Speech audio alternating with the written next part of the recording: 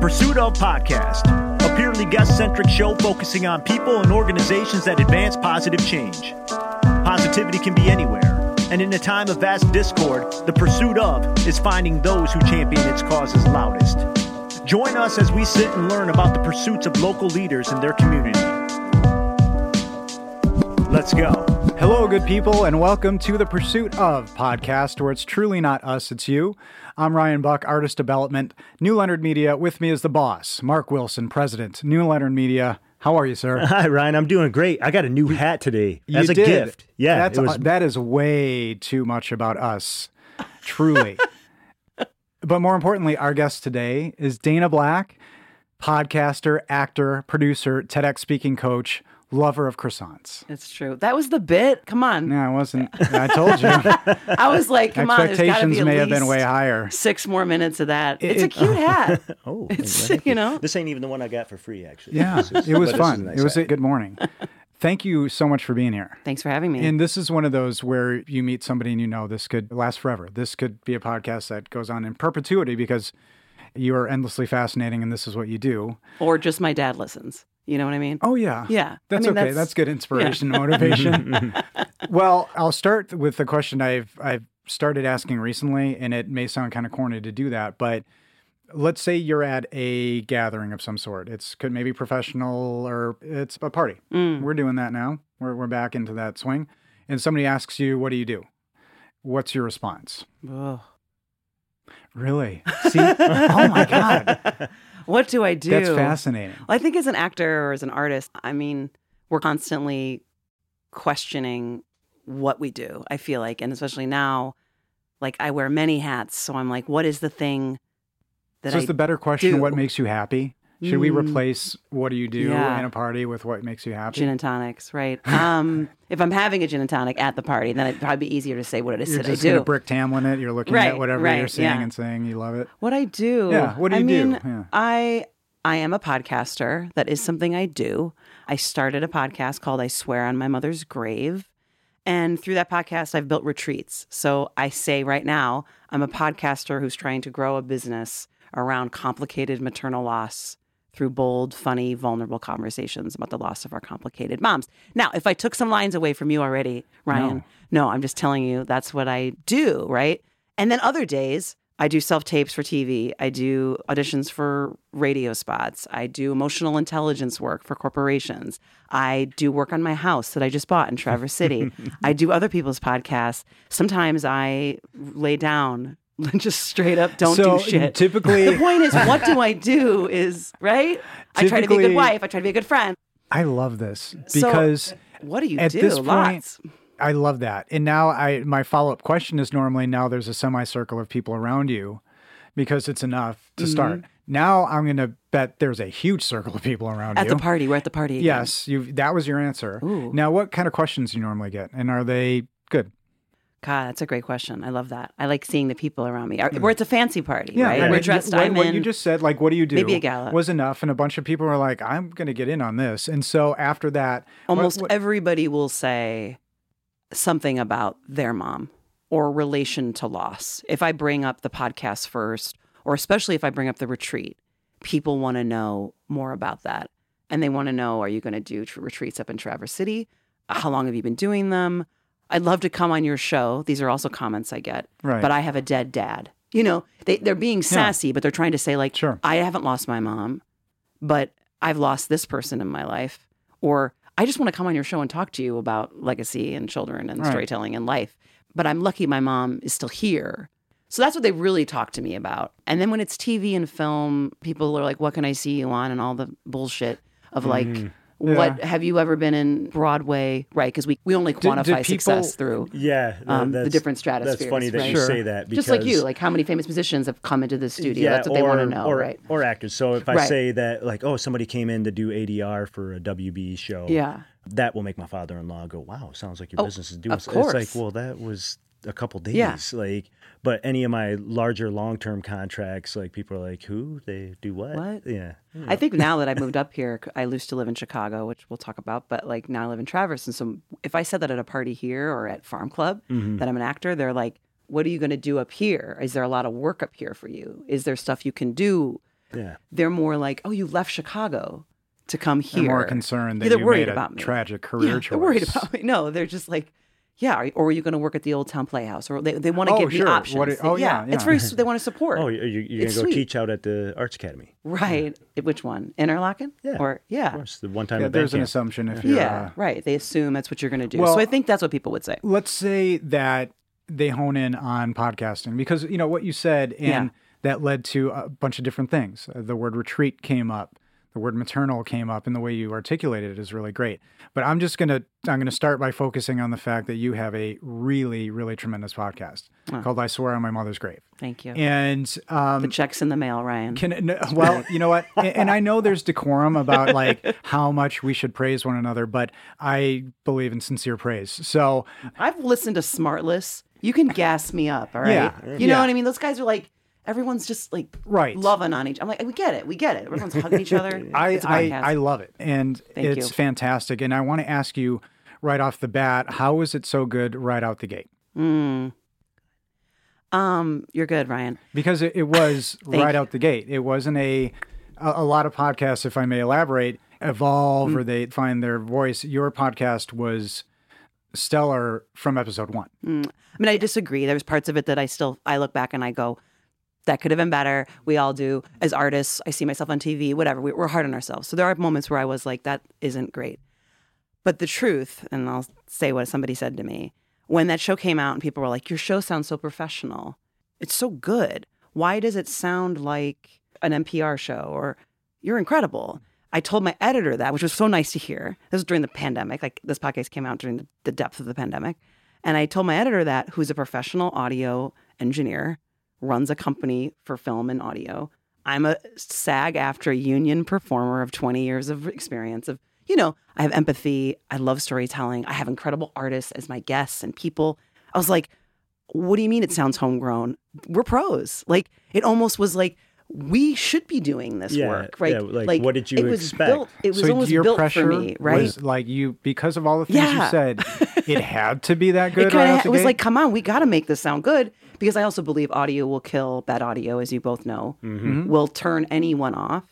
And again, and I should give myself credit. I mean, again, like, I don't think everybody can listen and be empathetic. So I do want to say, like, that is a superpower of mine to be able to hold space for other people. And I knew that. And levity is a power of mine through grief, humor, being vulnerable, being kind of sassy, saying shit that people aren't saying. Like, that is a superpower. But I couldn't have done any of that without an editor. I have a graphic designer. I bought a $600 mic. I'll be real about it. Well, Do you know what I mean? Altruistic because I went for it. You thank so many people. Right out my the bat. therapist. You thank, and it's customized, but it feels genuine and it's very real. Yeah. Because I think a lot of podcasters really want that perception that it's on their shoulders, and immediately you thank everybody else save for yourself. Which, I'll just thank you for your work. Yeah, no here, way. So it's recorded. I couldn't do any of it without I my best friend. almost wanted to answer it for you as he was asking. It's just like, well, it has a focus. Right. And it was well thought out before even starting. I mean, it wasn't totally thought out because I didn't know what I was making, and I wasn't a huge fan of I wasn't like a podcast fanatic. So to be honest, I did interviews, and then I was like, let's see what this is. I just got on Zoom with people, made sure we had good audio, but I didn't know what it was going to really be. And I also gave myself the permission at any time to change the format. And I believe once I started growing my listeners and people trusted me, which I think anybody knows in the podcasting world, if your audience trusts you, you can do anything you want. Mm-hmm. And so I still want to keep messing with the format if I keep continuing. But we'll get into that, I'm sure, later. Podcasting's a lot of work and podcasting's a lot of money. Anyway, next. Well, because you are an artist, and we'll put that in context because it's so good. And I think you explained this, but are you somebody who envisions success? Like, did you see receiving your People's Choice Podcast Award or the Obama's people reaching out to you and saying, we think you need Barack in your sphere. He should be a guest on his show. He's lost his mom. Right. Did you envision it like that, or did you envision it day by day? I envisioned it day by day, but the more I did it and the more work it is, the more money it costs, the ego creeps in, and the ego is like, am I doing this as a passion project? Am I doing this as a hobby? What am I doing? What is the end result? Right. And that is still hard for me. I want to create content that helps me, which it's doing. It's healing other people. But I dream of, like, I want to get a podcast agent or pitch to other networks, get acquired, but I also know that's really hard. And like, well, you also did want merch before your first episode. I did. Was it your husband who said maybe do one first? Yes. My husband was like, maybe you should like record a conversation before you get bags made. I was like, I need mugs, and then I want to pitch like Sarah Silverman and Anderson Cooper, and he was like, maybe you should just do an episode. But you know what I mean? Every band since the beginning of time, I'm sure, since the beginning of recording, has done the same thing. They haven't recorded anything yet, but like, you get, and he's like, maybe you should slow down, right? So what you needed was a recorder, a photo of your mom, and a lake. Yeah, that's right. Good job. That's what you used. Yeah. So, I talked into my voice memo app on my phone at a lake on the anniversary of my mom's death about her. And that was how I started. Now, was that an exercise due to any training that you received as an actor, or was that something you just did as a person? That's what I felt like doing. I think for me, even before the pandemic, I was feeling like I don't know if I want to keep acting because I didn't want to play just other people. I wanted to start like figuring out how to talk in my voice. So doing storytelling, which I do, just speaking in my voice, using my words. And I think that was an exercise of taking something, my phone or a microphone, and just speaking into it in my voice with my humor, with my style of how I grieve, and then playing it back because you get to hear your own voice back to you and see where you might like get emotional or where you might feel there's room for breath in that beat. And so hearing that back for myself was like, oh, I should talk to other people. And then when they hear this back, they're going to hear their voice reflected in a year from now, 2 years from now, or a month from now about what they said. And in that moment in time, because I think a podcast is just, especially mine, is just a moment in time about where they are right now in that grief process. It's going to shift and change forever. But that conversation is just that moment in time for them in terms of their loss. But yeah, I loved just using my phone as the mic. I didn't have to have fancy equipment, and I was by myself. But that first one, were you performing or were you talking to that photo? I was just talking to that photo, to my mom. And well, no, I think I was talking about my mom in that photo. Yeah, what she looks like. I was describing it on the mic. And that's a photo that's phone. With you at all recordings? Yes. Okay. I keep it up. Mm-hmm. And even if you record outside of your normal, that's something that needs I didn't bring it today. I brought it yesterday when I did an interview here. Right. Yeah. Now, this pursuit became something because you had a story to tell. You had things that needed to get out, and you were getting a little tired from acting. Can you kind of speak to that? Because, maybe that's not a relatable premise to some people. Like, oh, this actor's tired of acting. To so many actors, it's really common, but if you're not an actor, that's funny. How's that relatable? Yeah. But there's so much more that goes into it, and so much more that went into deciding to do this as something to put all this time in that may not have return. I mean, I think, financially. like I said about wanting to speak in my own voice, I think that was part of it. I kind of wanted to have control over the stories I told, have a control over my life, which actors don't have any control over anything. So choosing when I perform, choosing when I work, choosing how I talk, choosing the style of how I do it, the medium I choose.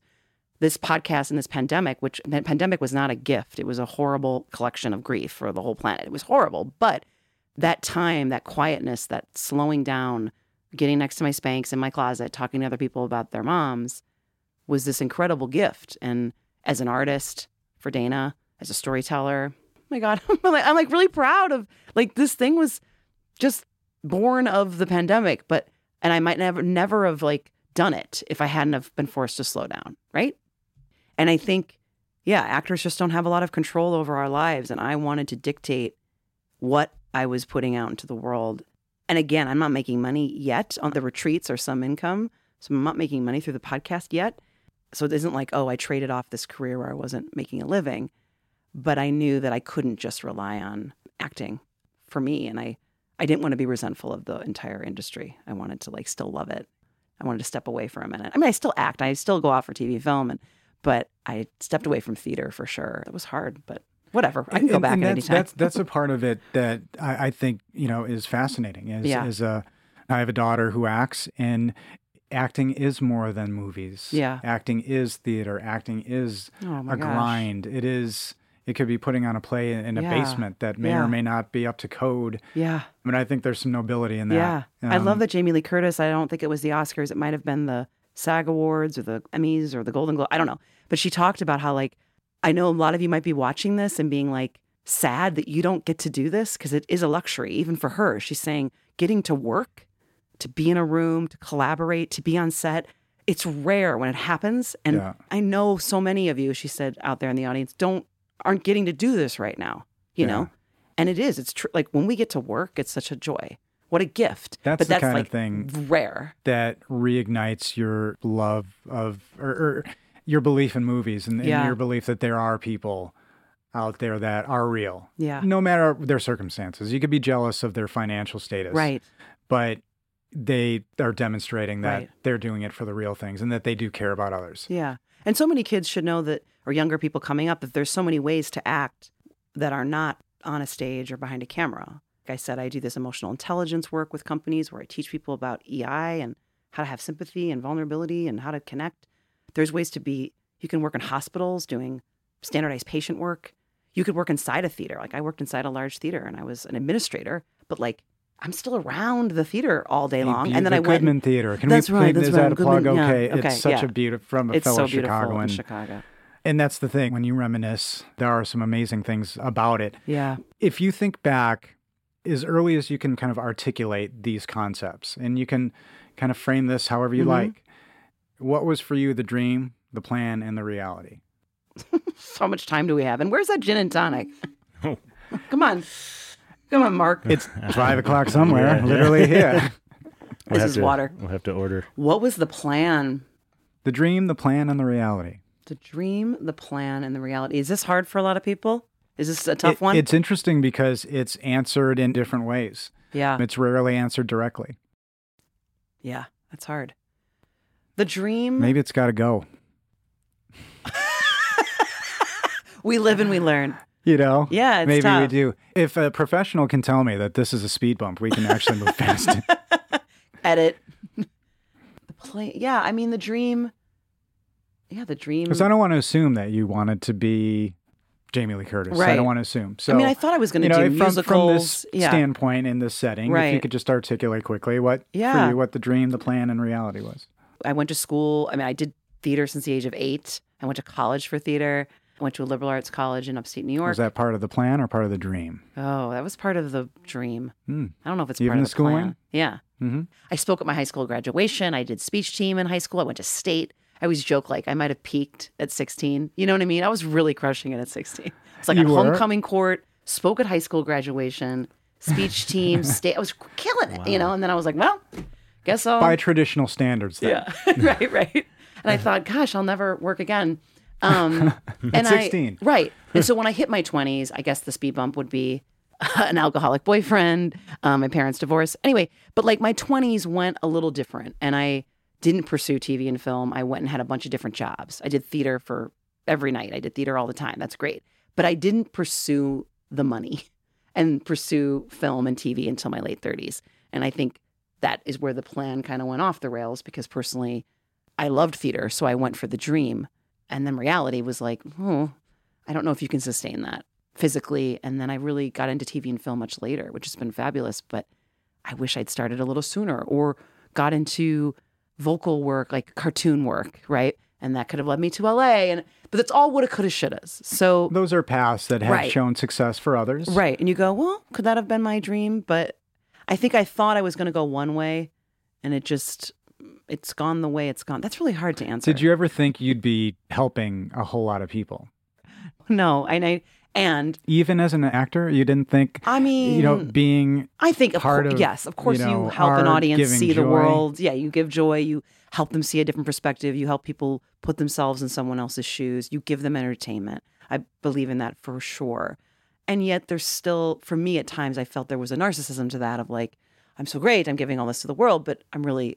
For me, I was like, it's still about me and my career, and I want to get good reviews, and I want to be loved, right? The artist needs to be loved. Hey, even through the podcast, though, I still want to be loved. I still want to hear if listeners like it. I still want to read reviews, right? It is an addiction. But the podcast has let me be like, oh, this is all on my terms. This is me. These are my guests.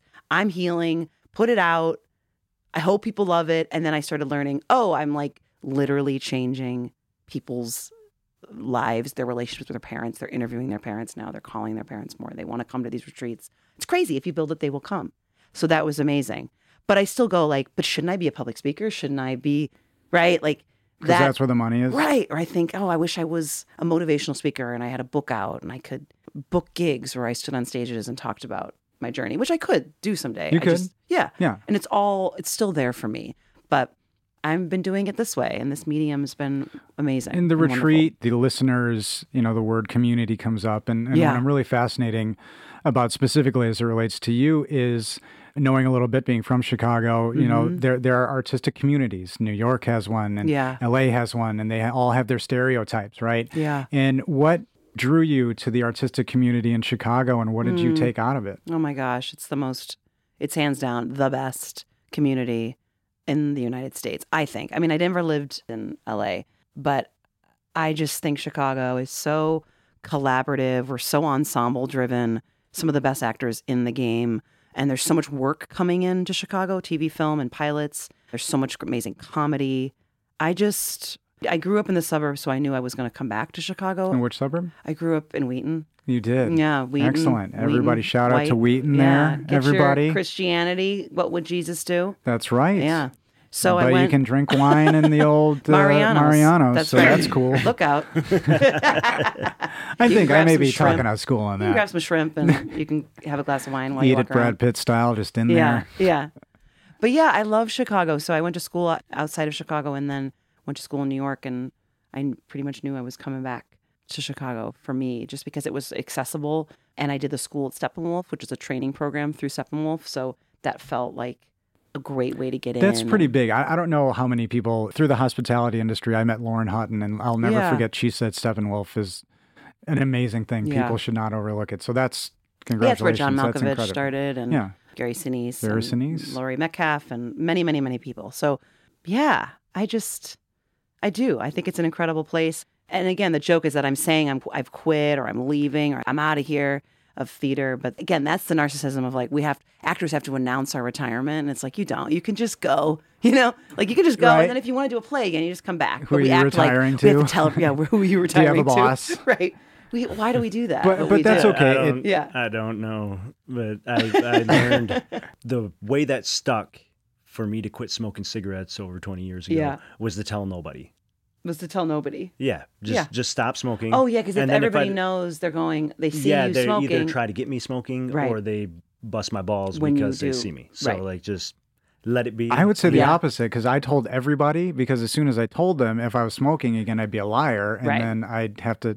So telling was the most honest thing for me. I had to. But the joke as soon as I said it, I'm like, I got to do it. But actors are like, oh God, you're quitting again. And I'm like, well, but isn't that dark and deep and conflicted, and shouldn't you be that way?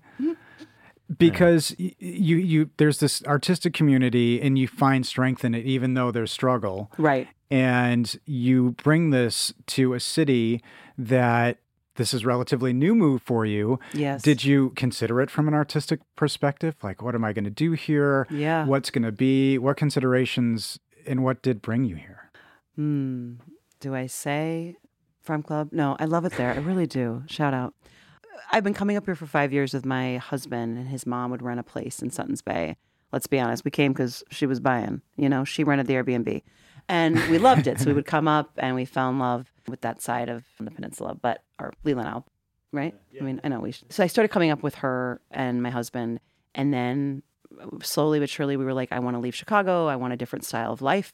I want a different quality of life. I want a small town. I want to be outdoors more. I like this town because it's purple, it's liberal, but it's, it's still, right. Mm-hmm. But it's got artists and so many options for being in nature. And I think a small town feel, a different quality of life, trumped. I hate using that word now. Don't you guys hate using the word trumped? It happens. Am I allowed to say that on the show? I'm like, you can't. He took that word too. Take it back. He took that word. No, you took it before any of the huge ruckus. But I felt like all those reasons, I knew that there wouldn't be as much theater or TV film or all those things up here. But I didn't really want to come up here and pursue that. I kind of wanted to take a break. It was almost like I have to leave the world that I know to kind of separate myself from that community. And I have a lot of artist friends, and I have a lot of people, and I was already stepping away from theater. So I felt like, well, if I leave Chicago, I won't feel as sad being around it, because I'm making a choice to be like, I'm distant now. So that's a psychological. You didn't look up any of the like SAG talent that's already here or any local directors? 'Cause, I mean, there's feature films that have been filmed from people here. And yeah, I haven't yet. Not because how do I say this? I also believe everything's remote now. So I wasn't worried about, I have an agent in Chicago. I was not worried that like, if I want to do something still in Chicago or in Detroit, I can send a tape. We can all send tapes. So eventually I was like, when I get settled here, which I literally just got here like 6 months ago, then I would love to talk to those people in those communities. Yeah. But of course, I'm talking more theater. When I'm talking about this, I'm more referring to like live shows for me. And I'd love to do storytelling with like Her Story. They sound amazing. Oh, and okay. Yeah, it's an organization that does storytelling. Yeah. I'd love to start my own potentially. And yeah, I mean, I found you. I was here. Yeah. I was renting a place. I found you in 6 days. I mean, I was been up here for 6 days. Yeah. And I needed to interview Peter Sagal from Wait, Don't Tell Me. And I found you. And I Googled you and I was like, I need a recording studio. And to be honest, there were a couple options. It wasn't like you were the only one. They were the best and you were my favorite. And I just trusted your... Sweet. This is not a plug, but that was a good sign that I was like, oh, I know I can find the artist when I need to find. And since then, I've met Parallel 45 people. There's lots. Yeah. And I have friends who worked at Interlochen. It's here. Yeah. But I also knew but I'm not sure I wanted to work inside an arts institution because I worked inside one. Yep. You know? So I'm constantly like questioning, I already did that. Or I already did that. I already did that. So what's next? Like, truthfully, I think I'd rather, like, I'm going to become a big brother, big sister. In about a week, I'm going to get paired. I'd rather do that. I'd rather like pick up litter on the peninsula, like be part of an organization that goes out and then do a play. So that's the truth. Okay. That's partly why I came. It was like, I want an expansion of myself. Wow, that was a long answer. No, that was wonderful answer. I plugged a lot of people there. That was a big brother plug. I almost brought in my own shameless plug just based on the amount of talent that is attracted here in the summertime and people that own and the film festival, of course. There's always something that somebody hits us up and they say, I'm a voiceover actor and the client, I thought they were satisfied. I have to redo something right now. Right. I'm like, cool. Yeah. We're here. Somebody at a company up here, I won't say the company, but he was like, we might need you to do a commercial spot. I was like, great. I mean, I am union, but we'll see what happens. Like, if it can work, it can work. If it can't, it can't. But I know there's a lot of amazing people. So I just got here. I need to take a beat. Well, you have things. I have things. Yeah. There are things going on. And it's going to call you back. I know. That's also what, exactly. That's what happens with artists. They say you want to work somewhere or you want to book something. You want to book a TV show. You book a trip. And every time you book a trip, you'll get a call for the gig. Or like you have to leave Chicago and go live in LA and then you'll book a play in Chicago. That happens all the time, right? That's just the joke. You like get on an airplane, you're like, vacation. And it's like, you're on hold for this TV show. And you're like, what? I thought I was going on a trip and now, right? So you're right. Watch, I've left. I'm in Traverse City. Yeah. I want to go on a hike. And they're like, we need you on Broadway, Immediately, stat. We're going to have hair and makeup meet you on the plane. I should be so lucky. That would get be, to TVC. Well, you deserve it. That's just the way it goes. The podcast has led to a real thing happening, and this is fast. I think within the realm of podcasts. Podcast obviously does something important right away. And again, like I say, people should listen to it. And when you listen to the first episode, it's very clear what it's all about.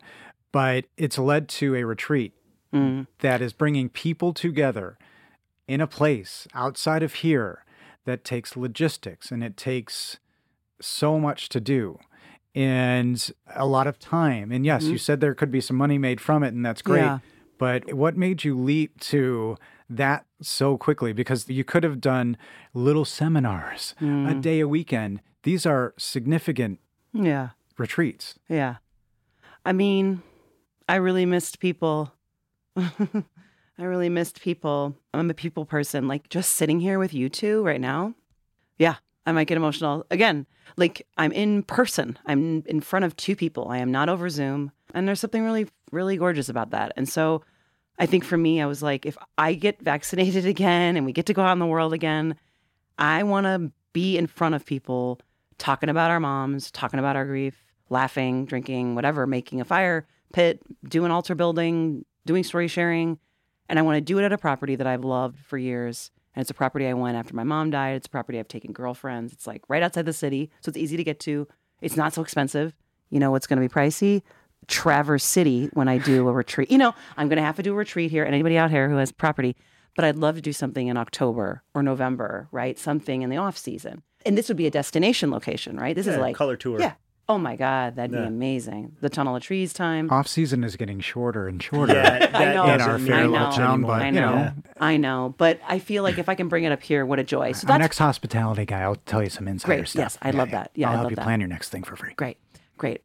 Yeah, I mean, I think I just wanted to be in person, and I thought it was a way to make some money, but that wasn't the goal. Did anybody tell you this is a big leap too fast? No one. Everyone. I did a brainstorming with some friends. There were a lot of options on the table of what's the next step for me. And the only thing everybody agreed on was I want to make Oracle cards. It's a whole thing as merchandise. These like decks of cards. They're really fun for Mother's Grave to sell. That everyone was like, do that. That's fun. That's so you, Dana. You love Oracle decks. They're part of the retreat. But then they said, and the next step, the retreat is ripe. Ripe means it's ready, it's easy, and it's joyful. It's not easy. Again, I should also be clear. Like I'm really honest. And so I should be honest here that like, that's privilege. I was able, because of my mom's death, to have some money come to me. I'm really real about that. Podcasting is expensive, and not everybody can afford an editor. And even though everyone should have an editor, I 100% believe it. I don't think you should start a podcast unless you have one. But I inherited some money, and that allowed me to rent that space, you know, because I had to rent it first, and then hopefully money will come. So I was taking a risk, of course. But I just knew if you build it, people will come, and I watched it happen in real time. So that was really sweet. Now, is it sold out for my next one? No. And I got to hustle really hard on this next one to get it sold. It's more expensive. It's longer. And, you know, every year we don't know what's going on with the economy. We're watching people struggle and companies struggle and layoffs. So I don't know what's going to happen. But I also believe if somebody wants something and needs something and is craving something in their life, like this retreat experience, they'll find the money. And we're also doing a donation for this next. We'll get to that, but we're doing a scholarship for someone. But awesome. Anyway, but what does that retreat take from you, and what does it give to you? It takes from me a lot of logistical work. It's website building. It's newsletter writing. It takes the brain power. It takes admin work, and it takes. You're an artist. Do you love that? I love that. I do. I do love that. You are the paradox. Weird. I know. I love responding to emails. I know. Right? I know. I kind of love that stuff. But it takes courage. It takes like optimism. It takes putting myself front and center to like tell my story so that I hope other people will come along for the ride.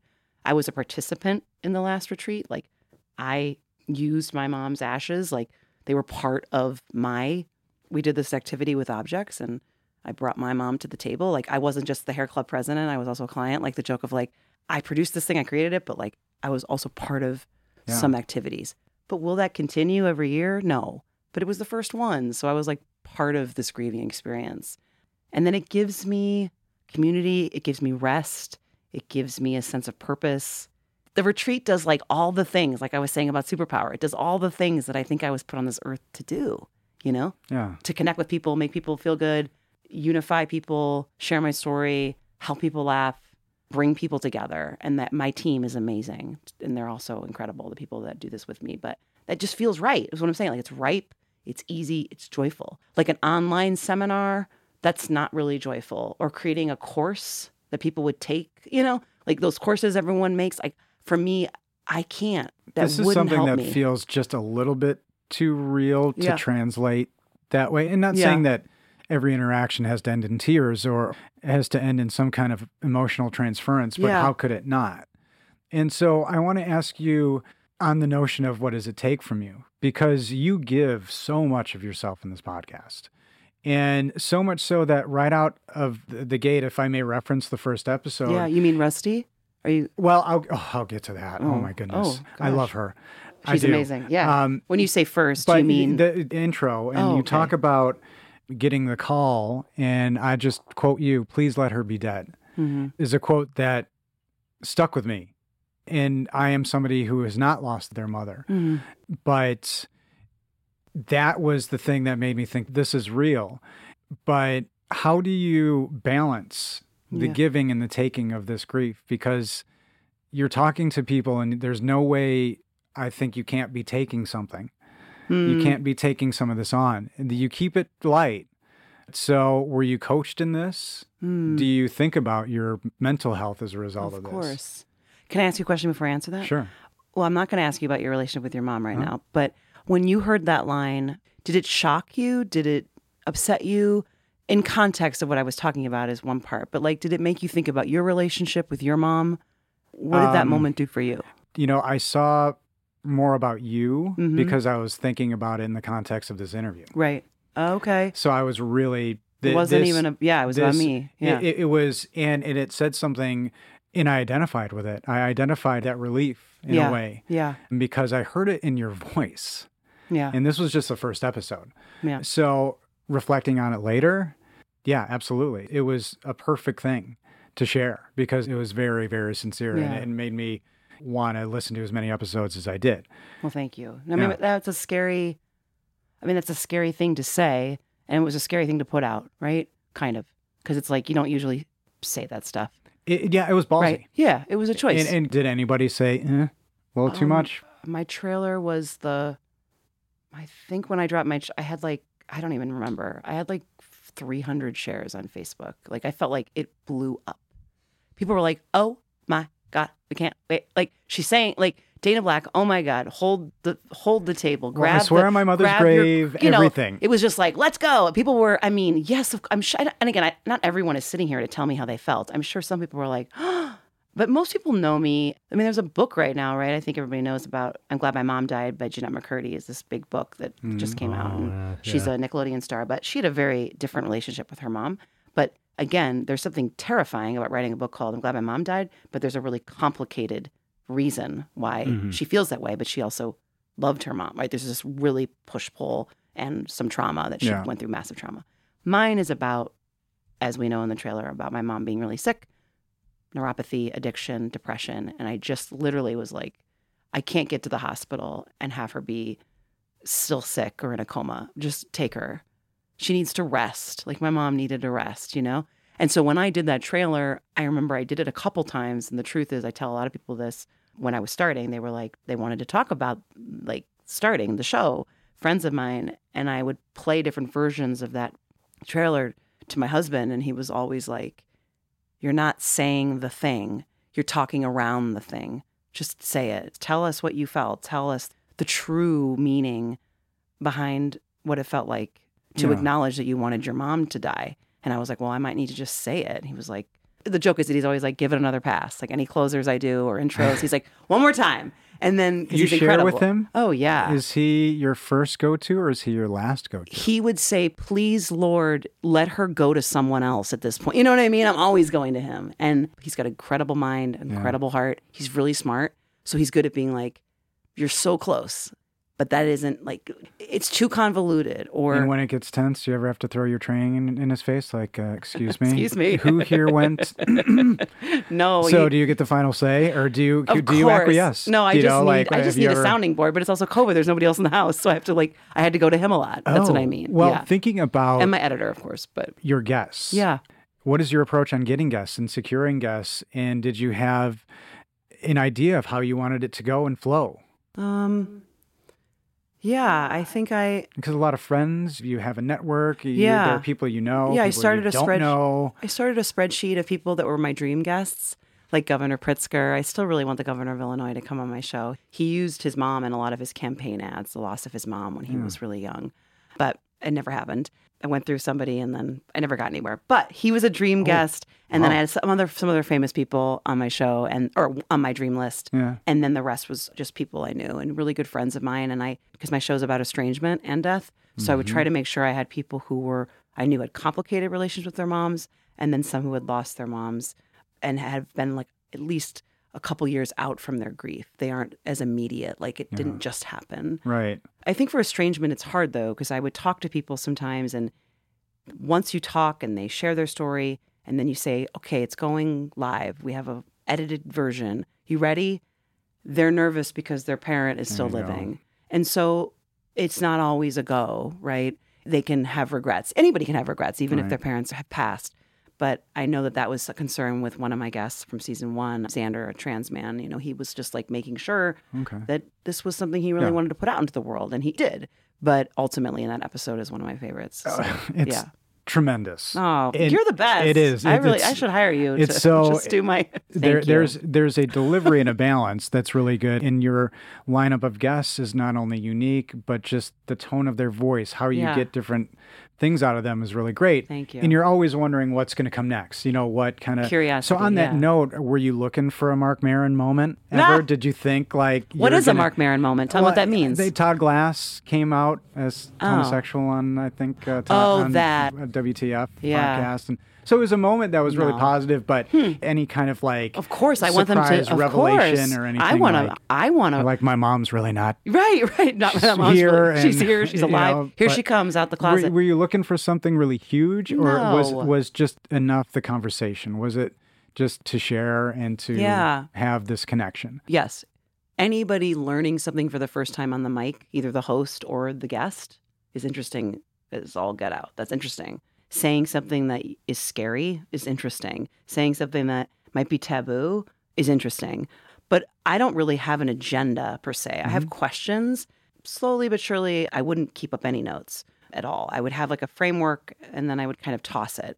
I just kind of let the conversation go where it needs to go, and I follow threads that are interesting. And especially with Xander, I didn't know him. So that was a stranger, and that's scary because I don't know them. But I felt like I had to kind of hold this space. I had to hold it really delicately in my hands because I didn't want to upset or say the wrong thing or be overbearing. And yet I remember that call or that interview where I was like, I'm going to say it. Like, I'm going to tell this person that they're generous and gracious, and then ask them, have they ever thought of this? And because he'd never heard somebody say that back to him, I was like, I got to go for it. You know, so that's the mentality. It's like it is a little bit in the moment, because I wonder that pressure that you feel of performance. You're clearly having a conversation that's very real, but you're tuned to the fact that you know there's timing that has to be done, but it comes across very conversational. Was that the idea? Because you don't just touch on death. You touch on grief. You touch on so many different other related addiction. The list is endless. Children. People say somebody said your show is about what it's like to be someone's child, which I thought was so beautiful. I was like, oh, cool. Yeah. Okay. Sure. But you have to be ready for almost anything, especially with somebody you don't know. Yeah.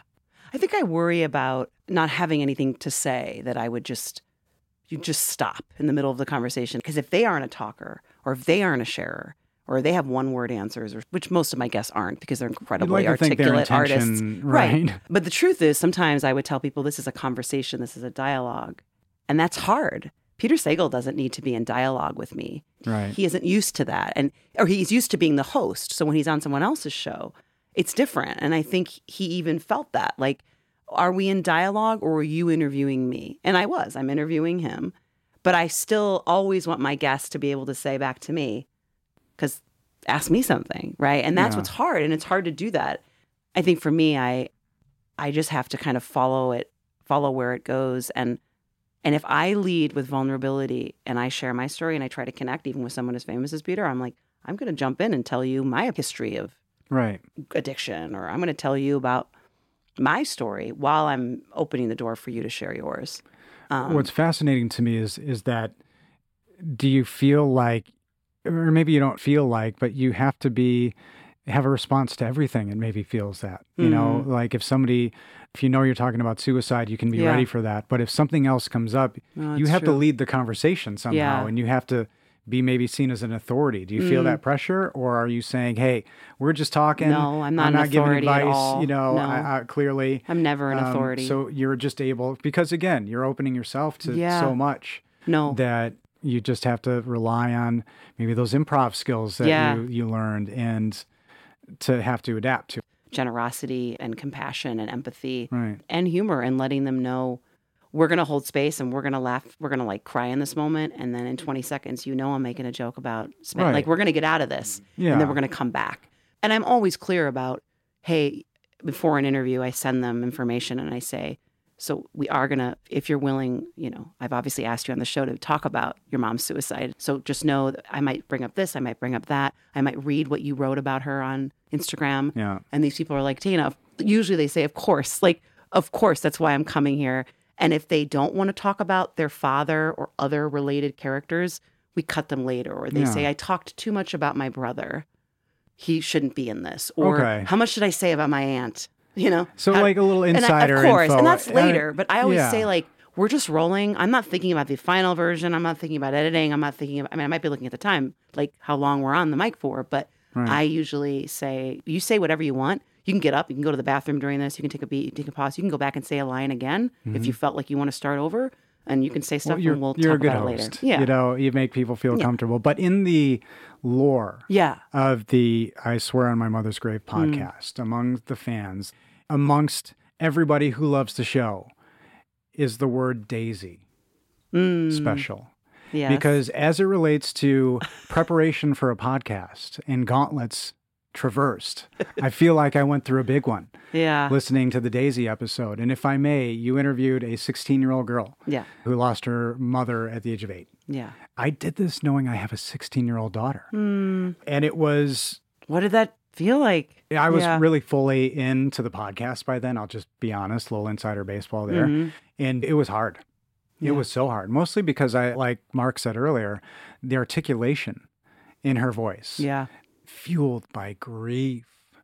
And the story about the kids singing "The Sun Will Come Out Tomorrow," I maybe didn't recover from. I maybe still, I'm a little joking, but I broke a lot listening to her say that. Yeah. And I want to ask you, how did you make that interview happen? Because your poise, your handling of it, I may not have taken it. So why did you decide to do it, and how did you prepare to talk to her? That's a good question. I was referred to her through my friend Sarah of Hearts to Art, the grief camp that Sarah worked at for kids between the ages of 7 and 14 who have lost a parent. And so my friend Sarah referred me to this camper who had also become a junior counselor. And I think Daisy might be they, them now, but I don't know. So they could have changed their pronouns. So just to be clear, we'll say they. But at the time, Daisy was female identifying. I was actually really excited. I heard they were really articulate and smart, but quiet. And so Sarah said before the interview, I can't legally tell you anything about their story because of I just met her through this grief camp. It's not my job. But I've asked if they want to do this, and they said yes. So I assume once you get on the call, you will understand that you might have something in common, right? Addiction. I just knew I have to lead with yo, you're a kid, I'm an adult. I know I'm going to seem uncool to you. I just have to lead with here's who I am. And also my story is real different than yours. Our life stories, our families, our how we were raised, our race, class, all that's going to live there. So I don't need to really talk about that. I just have to act like this person is my total peer, and they are, right? It's called peer counseling. It's like we're both helping each other. And Daisy taught me things on that call about addiction that I had never thought about with my mom, and how you're supposed to move through the world as a child with so much loss. And truthfully, they said things that many adults say that I'd already heard. They were saying it so young, and because they'd experienced it years before I had, right? I remember that day the Zoom was really spotty. So I thought we lost. That helps, doesn't it? Yeah, Jeez. I thought we lost the whole interview because I couldn't hear certain parts. So I would have to ask them to repeat it. But then we were recording locally, so it was fine. And then my editor did God's work. I said, let's make it short so that it's compressed. It's a tighter. It's a little shorter than most. 35 minutes. Yeah. And I just kind of let Daisy's wisdom guide where I was going. I don't have a lot of pre-planned things. And I wanted them to share their mom's photo with me on the mic, and they did. And that was beautiful. Yeah. So, thanks. Yeah, I'm very fascinated because the concept came up with my own daughter about sharing grief versus burdening people with it. She mentioned she doesn't talk about certain things because she doesn't want to burden her friends with things, although she takes everything on. So I'm seeing these traits. What are your thoughts on that? Burdening? That it can be a burden.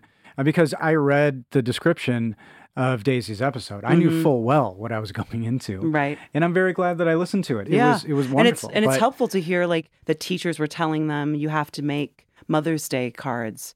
Even if you haven't, like, what? First of all, that's wrong. Okay, the anger that you're, and I was angry for her. It's horrible. Through you. Horrible. You were like, what? Who am I going to call? Right, and the things people say to just me, and I can process it at 43. How old am I? 42. I can process weird comments coming at me or people not being aware that I might have lost a parent. But this is a 16-year-old, or she lost her mom at 8, and they were so self-aware to still be able to articulate, like, no, look alive, be more conscious of how you're speaking to a child going through grief. And then I went and worked at that camp, which was amazing. I went and worked at it the next summer. So I got to meet other campers and then see Daisy in person, which I'd never met. So yeah, I never met Daisy. She's still a Harry Potter fan? I don't know. Right. I don't know. If we're looking at, Well, you've done so much, and you've concluded season 2. Yes. What's next? Can I ask that? How far did you get into this podcast? Did you go all the way? All the way. Did you finish this? I didn't listen to it's amazing. The last. I've listened to a lot of them. Jeez. Yeah. It's incredible. Yeah. It's incredible. That's so cool. It's really good. Yeah. I said... You're so sweet. And I wouldn't... I know there's decorum on a podcast. I'm supposed to say it's good. It's really, really good. Oh, thank you. So tell everybody should listen to it. Yeah, great. Maybe not your child yet. There's some episodes I would absolutely share with my child. Which ones? Daisy's for I was going to sure. say, would Daisy be one? 100%. It's where I'd start. Wow. Oh, yeah. Oh, man. What's next? I don't know. I have to decide if I'm coming back with a 3rd season. So that's my answer. I don't know. I feel like I should and I need to, and I have to make sure I want to. Yeah. I also feel really guilty when I can't talk to everybody. And right now I have a spreadsheet of like 80 people who either want to talk to me or I want to talk to or I've thought about or famous people I want to pitch. Right. And I just can't get to all of them. And I think I feel bad. And I go, well, I'll just wrap it up. I won't do any more. And it's expensive. And it's a lot of time and it's a lot of energy. And I have a therapist and I have friends and I talk through this. And as you know, my 2nd season is more joyful and I have more hope and love. You get it. Absolutely. But it's still, it's still a wonderful evolution. Yeah. It's still dealing with some heavy stuff, but well, I know we have some time stuff, but I want to do some. I want to run something by you. Yeah. Because you inspired me with the T-shirt ideas, and I know that there's things that maybe this is a little exercise, and I'm just going to have a teeny bit of fun. Okay. Just maybe this is seeing if you remember some elements from your show. So I came up with just a few T-shirt ideas. Okay. Based on polls from the show, and I want to see maybe if you remember. Full disclosure, I forget the list of whose was whose. Sure. I'll try to remember, but if maybe we can put my T-shirt idea to the guest. Okay. So my first idea for a T-shirt, and I don't have a graphic for it. Maybe it's just lettering: missionary of feminist proportions. Oh. Missionary of feminist proportions. Oh, Caitlin. I think yes. It was yes. All right. I have. This is just a photo. It's a photo of a dog with Bob Barker's face on it. Oh, and her mom passed away. That was an episode I did with someone whose mom had dementia and she was living in a home, but she passed away last year. Oh my goodness. But that was so much fun. Yeah. We got to go sing outside her mom's, You did? Yeah, we would sing at the windows because of COVID. I know. Yes, that's a wonderful episode as well. All right, just got a few more. Yeah. Here's one. The image is I'm stealing all of these. Of a woman passed out on a grave near a whiskey bottle, and the caption is, "Don't do this again." Oh, I think that's Caitlin too. Yeah. That's a great one. My last one, I think it's just Sheriff Billy Bold, and it's just a photo of Lane Flores. Yeah. Does that sound cool? Yeah. So those were my T-shirt ideas, and clearly you remember some of these great episodes. It's crazy. But what are the best ways to support, to donate, to connect, to listen? Because people should. So what are the best ways to connect with you to listen? You can listen to I Swear on My Mother's Grave on all major podcasting platforms like Apple, Stitcher, Google, Spotify, all the things. You can find me, write a review, tell your friends, do all the things. I have a newsletter, so you can find me at danablack.org. Thank you. And yes. Right? I was like, you have it somewhere in your little notes. I like it when you say it just to confirm, and then you know how it goes. You can find my acting reel, you can find voiceover stuff, but you can find the podcast there, and you can also subscribe to the newsletter and learn about the retreat, which is this summer, June 8th through 11th in Antioch, Illinois. And we have started a scholarship for one person to attend at a discounted rate. So we're taking donations so that somebody can come. So if you've lost a father or you've lost a child or you love the podcast and you can't come, or you just love the work we're doing and you understand grief, you can donate, $5, $10, $6,000, whatever you want to help us make it a reality. And then if you have property in Traverse City and you like fun people, you should find me and maybe I'll do a retreat up here. So yeah, I think it would be awesome. It'd be amazing. We would be lucky to have it. Yeah. Well, Dana, thank you so much for your pursuits, and to all of those who pursue along with you, talking about your moms, talking about grief and loss in a positive way, and allowing everyone to learn and gain something from it. It's a really amazing show. Thank you for all the work that you do.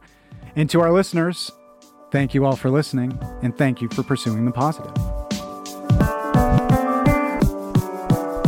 Ladies and gentlemen, thank you for joining us again on The Pursuit of Podcasts, The Pursuit of Dana Black, and I Swear on My Mother's Grave. For more information and to learn about our friend Dana, her acting, her podcast, The Retreat, go to danablack.org. And if you are interested in sharing your pursuit or know of a cause that should be highlighted on this show, feel free to reach out to us at newleonard.com. All things audio, video, podcast production related.